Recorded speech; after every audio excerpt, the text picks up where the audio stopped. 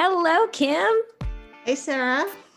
We're here for a special episode of Once Upon a Tech. I know it's very exciting. And for our special episode, we have a special guest. You may remember this special guest because she kicked us on the show a few weeks ago, and she's going to kick ass with us again today. So thank you so much for coming back, Sally Ghebreyesus from FTP, the podcast.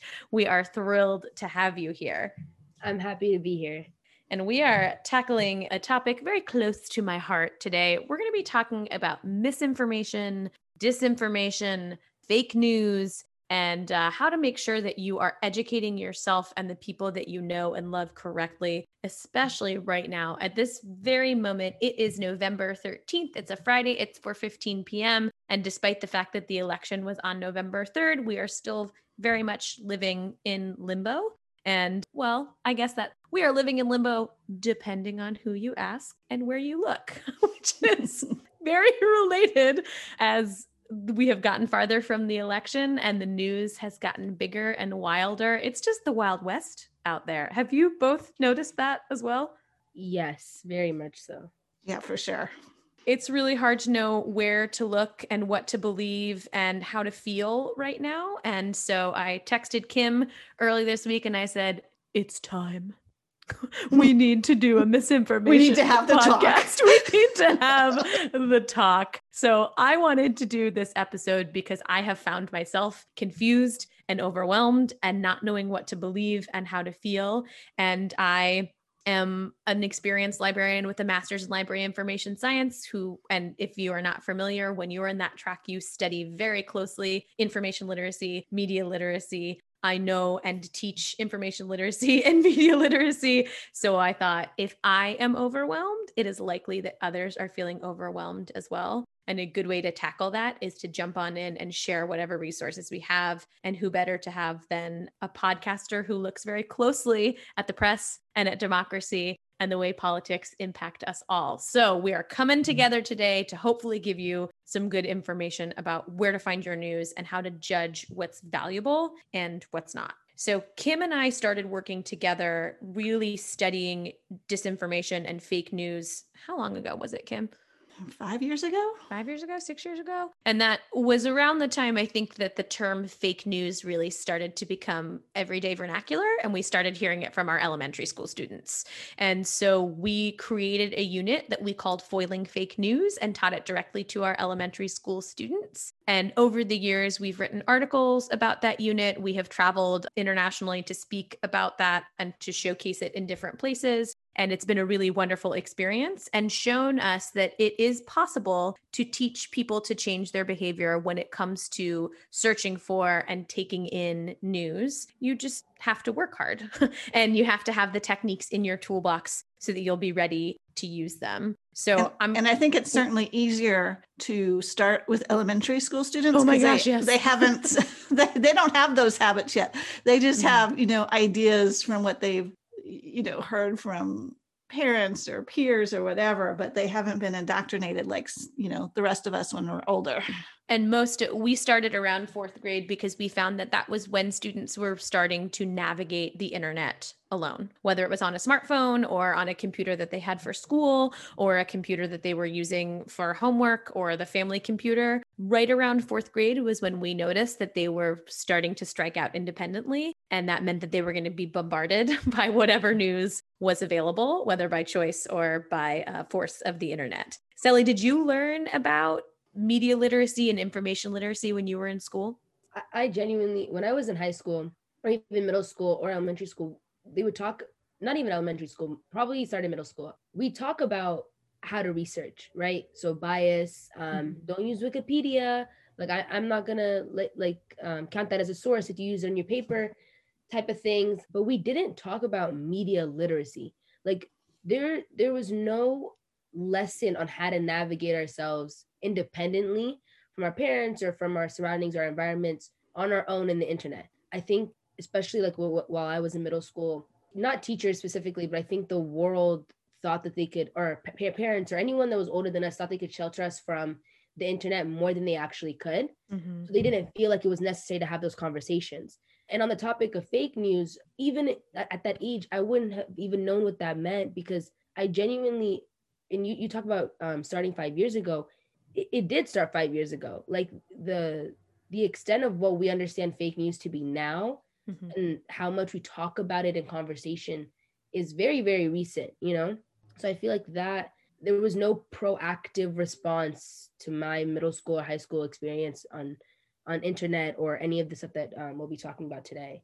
And you bring up such a good point. And I think I railed against it as soon as I started in education, of parents and teachers wanting to protect kids from the internet, but they were going to be on the internet. So like, instead of protecting them and, saying at school, you're blocked from news sites, we need to show them how to use it. Yeah, it is a natural instinct to Exactly. want to protect children from things that are scary and things that are big and things that we think can hurt them. And this is a very rare instance where we have to fight against that instinct, if for no other reason because students are digital natives in ways that adults are not right now. And so we can't protect them because they already know how to navigate it better than most of the adults in their lives. And so any firewall, any safety net, anything that we can put in place, they will find their way through it very quickly. And they're so nimble, so digitally nimble. And so giving them the tools that they can use, knowing that they're going to be on it, and giving them kind of a suit of armor when they navigate it, I feel like is the best thing that we can do. And when you take on that role, they teach you some of the cool stuff too, which is really neat. Absolutely. And I think the danger, and so many of my friends went through this, is no one told us when you were in sixth grade with iPhone 5s that everything you put on the internet is forever. It wasn't until my 8th grade year that one of my teachers told me that colleges can like search up your Twitter and use that on your admission process. Yeah. Or that jobs can search up your name on the internet, and if they find information they don't like, that they won't hire you. You know what I mean? Like, I feel like that's what you should be teaching children, so that they know that their decisions, even from a young age, will affect them forever. And I feel like that's something that not my generation, but my age group definitely missed out on. So Sarah, I know we're talking about kids, but let's talk about what we want adults to know.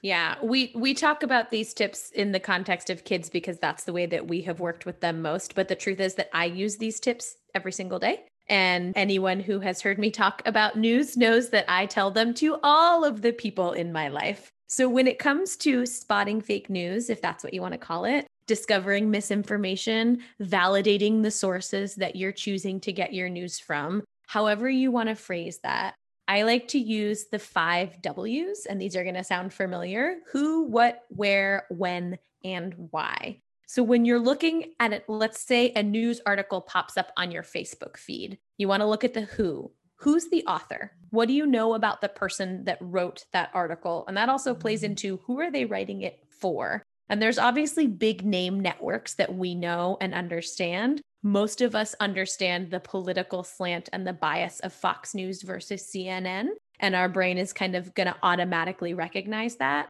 But taking a closer look at the author, looking at their byline, looking at their body of work, figuring out whether they hold a degree, not that that's necessary to be a strong writer or journalist, but you can learn a lot by figuring out who the author is. Have any of you had experiences with that where the who has changed the way that you've looked at a piece of news?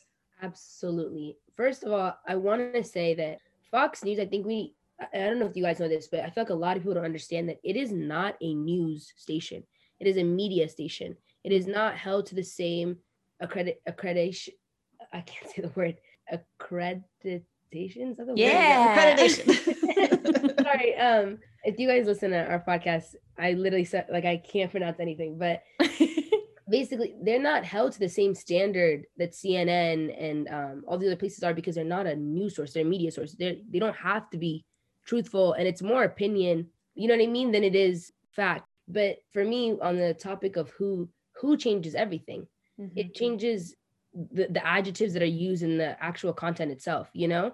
And I think knowing, you bring up a good point with degrees and how much do they actually know on this subject to even be talking about it, but it also speaks so much about what's their identity? If you search their name up, what comes up? Because if you search their name up and they're a part of the DNC and all this kind of stuff, like obviously what they're saying is going to be held not at a lower standard, but at a lower place than something. It's just different. Yeah. Yeah, it's just different. Exactly. It's opinion, which is exactly fine if you know that.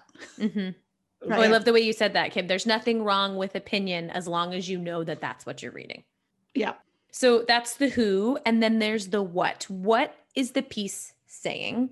What's the purpose of the piece? Is it trying to inform you? Is it trying to sell you something? Is it trying to convince you or persuade you of something? Is it trying to take something you think you understand and flip it and prove you wrong? If you look closely at the language, what is the choice of language telling you? We've all read those articles that have verbs or adjectives that seem like unusually strong. Like, why do we need to use the word abhorrent that many times? And so if you look closely at what the piece is saying, that can also be a clue on whether that's trustworthy or not. I think that's regardless of if it makes you feel good or if it makes you feel awful. Like, if it makes that's you so hard. If it makes you have feelings, then it's probably trying to do that, right?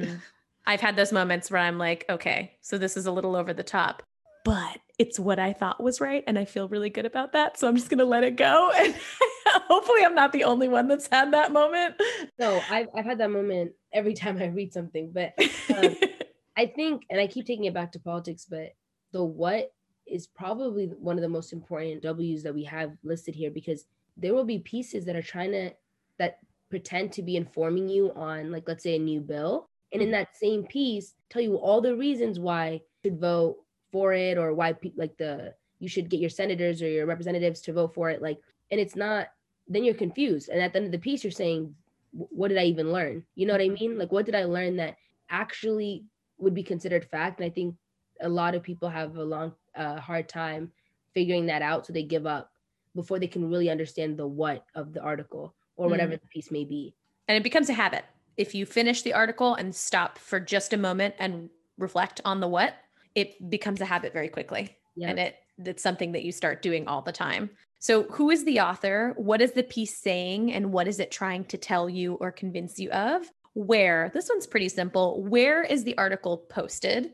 And for the person who wrote or posted it, where did they get their information from? Hopefully, most of the articles that you're reading are going to have citations. They're going to cite their sources. You're going to be able to trace that information back to the root and figure out whether it's coming from a study or whether it's coming from something that's anecdotal. But that where is it posted, that has a lot to do with the domain. And this is something that we teach kids, because once you start looking with this critical eye, you can't unsee it. Whether a website is a .com, a .net, a .gov, a .org. And I know that when I went to library school, we taught students that they could trust a .org and a .gov, that they should be careful around a .net or a .com because somebody purchased that domain and they paid for it and they get to put whatever they want on it. Now, however many years later, there's a lot more domains than just .gov, .org, and .com. So there's a lot more to worry about. And there has been a swing in the past 5 or 6 years to start listing .gov on the sources that you need to look more closely at. So just because it's a .gov doesn't necessarily mean that it's something that you can trust anymore. Do you both kind of trust .org, .gov, .com? What's your thought on domains? No, because collective. No, anybody can. I have bought .org domains. So. Oh well, don't trust it if Kim's on it. Goodbye.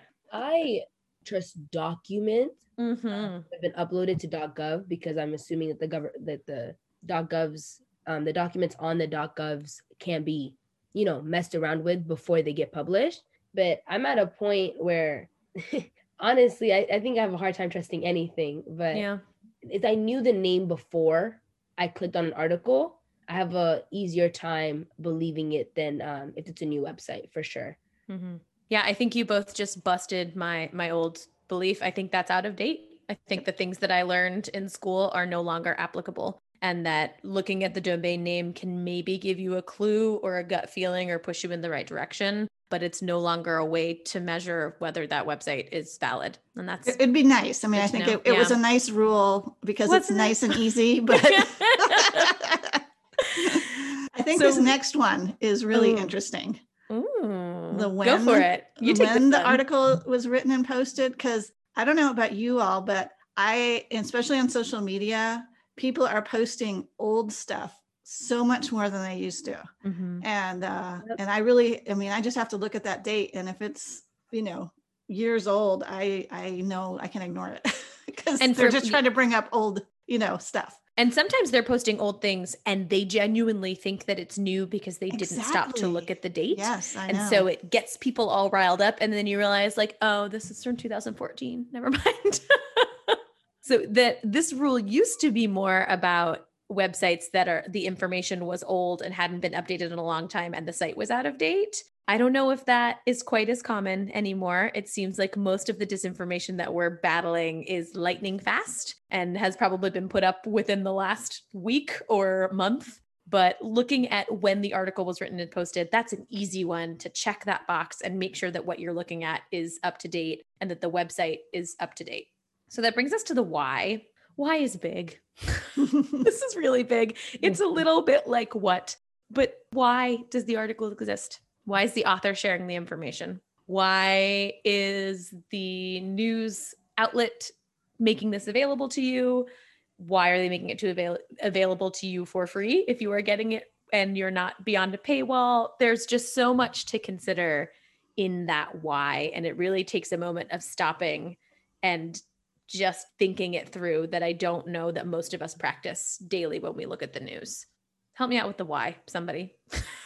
No, I was going to wait for you to finish, but the why I think is what people think the least about, because I don't think that people care enough to ask why. I don't think anyone, not anyone, but I don't think enough people stop to say, why is this being told to me? Because once they've consumed that information, they're already on to thinking about what that information means to them. And that is so dangerous because you've already let that influence you before you even stop to think, okay, all of these W's, but especially why, and I think that's where I think adults differ than kids, because kids, I think all the time are questioning, and I think their favorite question is why, But once you get to be an adult, it's not more why is this being told to me, or why am I important enough to hear this, or whatever the case may be. It's more, how is it going to affect me? You're so right. It's more about, is it, first of all, you look at an article, does it impact me? Does it not impact me? And if it doesn't, you skip it, right? And that has brought all sorts of other problems to our surface. And I love the way you said, the way you let it influence you, because you do. It's a choice. You can choose to consume to learn. You can choose to consume to have an emotional reaction. You can choose to consume to step outside of your world, or you can choose to consume to strengthen your bubble. I mean, the way we take news in, it's as much of a choice as how frequently we take news in and where we take news in from. So the way we let it wash over us, how much we reflect on it, how critically we think about the information that we're bombarded with, that's a choice. And we've got to make better choices.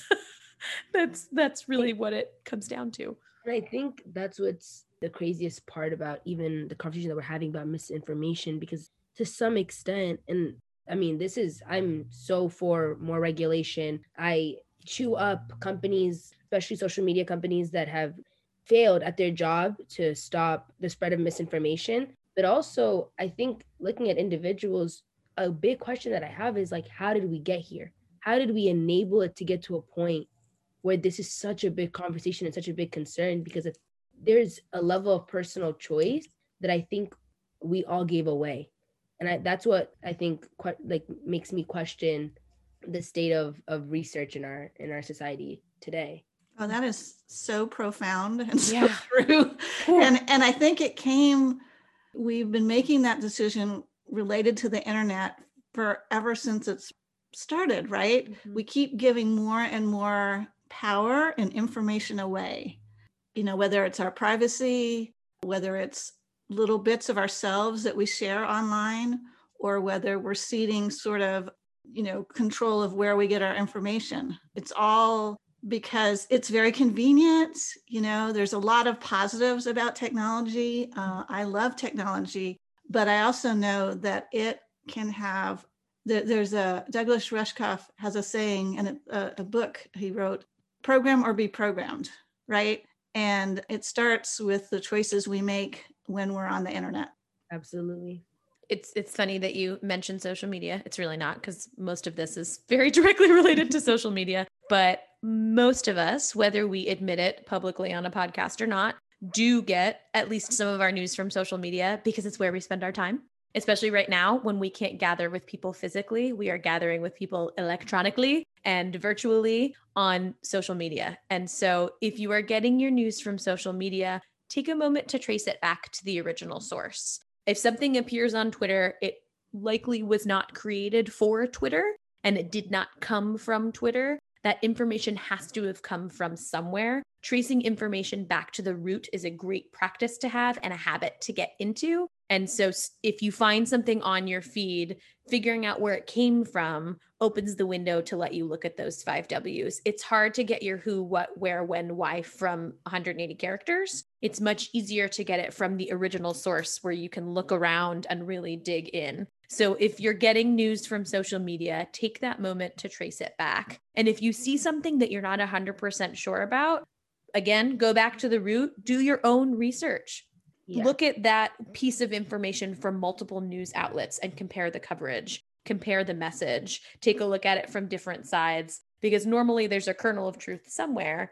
People are just covering it for entertainment and taking it on with a different bias, a different slant, different language choices. And looking at it from multiple perspectives at least lets you step back and see that what you've read in the first article isn't fact, that people are looking at it in different ways. And the more angles you look from, the clearer the actual truth becomes versus what was added around it, if that makes sense. Yeah, and understand, especially on social media, that nobody is above getting misled.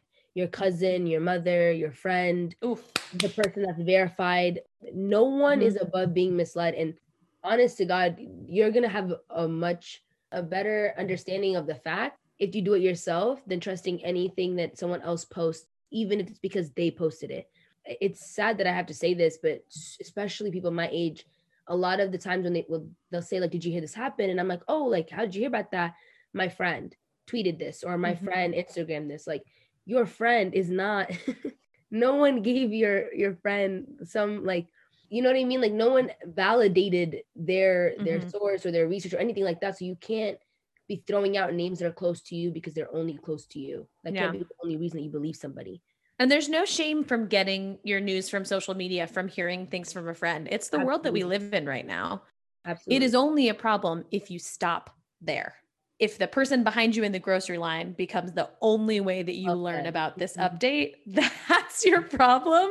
But if you take it and you think, oh, this thing happened, I should figure out a little more about it. And you dig, use it as a starting point, jump off. And then the next time you join a conversation about it, you know what's true and what's not true and what to add and how to make sure that that conversation is fruitful and pushing people in the right direction and that you're not spreading something that's not real.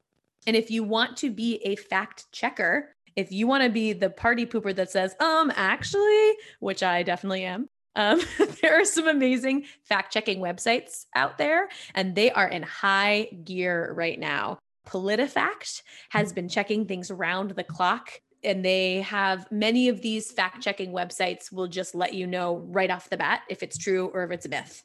And so if you just have a moment and you want to check, you can check PolitiFact, you can check Snopes, you can check factcheck.org, and they will just let you know very quickly, or you have the opportunity to take a deep dive and figure out where that information came from, what the kernel of truth is, why it was told. So you have your choice of how deeply involved you want to get. But fact-checking sites like Snopes, PolitiFact, and factcheck.org can be really, really great for checking things on the go and making sure you don't accidentally share or further something that is not true and that is taking people in the wrong direction. And we're going to have those websites along with a few more on our resource page. I keep them open on my computer and on my cell phone and just sometimes will refresh to see what else has rolled in. Like, oh, dead people are voting. Oh, so the voting machines were hacked? Oh, so you can go back and check and see. And I will say that I trust those. Looking at PolitiFact and factcheck.org, they are nonprofit organizations that are run by journalism schools. that are training the next generation of hopefully responsible media coverage. And so, at some point you do have to choose to trust something. And I do trust those fact-checking websites. And you made a good point about the next generation of journalists. And I think we don't give enough credit to this generation of real journalists. Yeah. They are given, before these past 4 years, journalism was something that was held very sacred to our society. Not everybody's a journalist, but even more so, not everyone's a respected journalist. And to be a respected journalist, you had to prove, there's things like you don't give up your sources, you don't mislead people. There's so many things that you had to work up and prove that you weren't doing to be trusted. And I don't think they get enough credit. I just think it's important to remember that this next generation has a responsibility to never repeat what's happening and what's happened in these past couple of years ever again. And I think that's going to be something that we have to look forward to, rather than just assume they're going to be, you know what I mean? Yeah. Not as good as well. For sure. So ladies, we're getting close to me calling it. Okay. All right. Were there any last resources you wanted to share? Yes, I would love to point out the media bias chart that you're going to be able to find on our resource page. And this charts news organizations and outlets, not only left versus right, liberal versus conservative, but it also takes you on a scale from fact reporting to propaganda. So you can look at where it falls on the political spectrum, and you can also see where it falls. Is it opinion? Is it factual reporting? Is it reliable? Is it unreliable? That's a fantastic resource to have on hand. I've also linked All Sides, which I spoke earlier about checking on a current event from multiple perspectives, and All Sides does all of that work for you. You can look at a headline and it has a resource from the center, from the right, from the left. You can look at just the headlines. You can click on all of the articles. It'll takes all of the work out of viewing different perspectives of an issue and makes it available at the click of a button. Anyone else have a resource to share? Because I kind of ran with that. If there's anything I want to say, especially with what's going on now, I know what we talked about sounds tedious and you don't want to answer the 5W questions every time you read something, but we just watch and we're watching our democracy be questioned. And I think that when something like that is at stake, it's our responsibility to do everything in our power to not be misinformed and to not spread misinformation. So don't think that you're above doing it. I'm not above doing it. And I think that if there's anything that you pass on to your family members or your friends, is that these are the steps that we need to be taking now. This is the reality that we have. It's your civic duty. Once every few years, you get to vote. Every single day, you get to make sure that the information that you're sharing is real. Like, say the Pledge of Allegiance, sing the national anthem, check your news sources. All very American things to do. We're patriots asking our 5 Ws.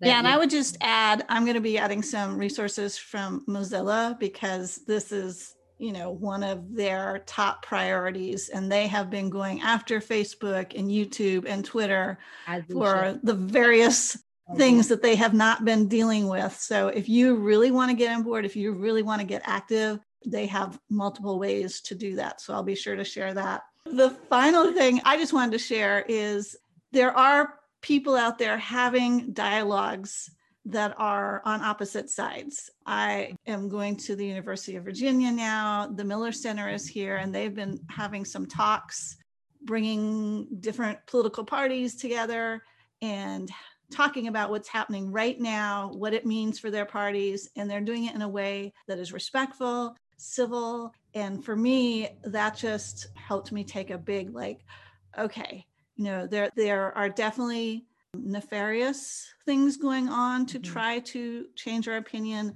There are more innocent things going on where people are sharing posts and they're not, fact checking it. But then there are definitely a set of people who are working through all this in a respectful manner. That's hopeful. That's a nice, hopeful way to close things. We all have the choice to engage respectfully, to be careful about what we share, to make the world a little bit better every time we read and learn. And we can do it. We're going to do it. Yay, us. We have to do it, Yeah, we don't really have a choice. But okay, but my message was much more hopeful. So well, Sally, thank you so much. Yes. Yes. Thank you for having me again. I love this podcast so much. Oh, I feel like we could talk to you every week. Well, we're going to go actually plan a MozFest session now. So Yay. I'm sure we'll have more about that on the podcast. I'm sure we will. If you have thoughts about fake news, about disinformation, about misinformation, if you have questions, if you want to share techniques or resources, please reach out to us. We're all over social media, and you can contact us via our website. We would love to hear from you. Until next time. Tech, love, and happiness.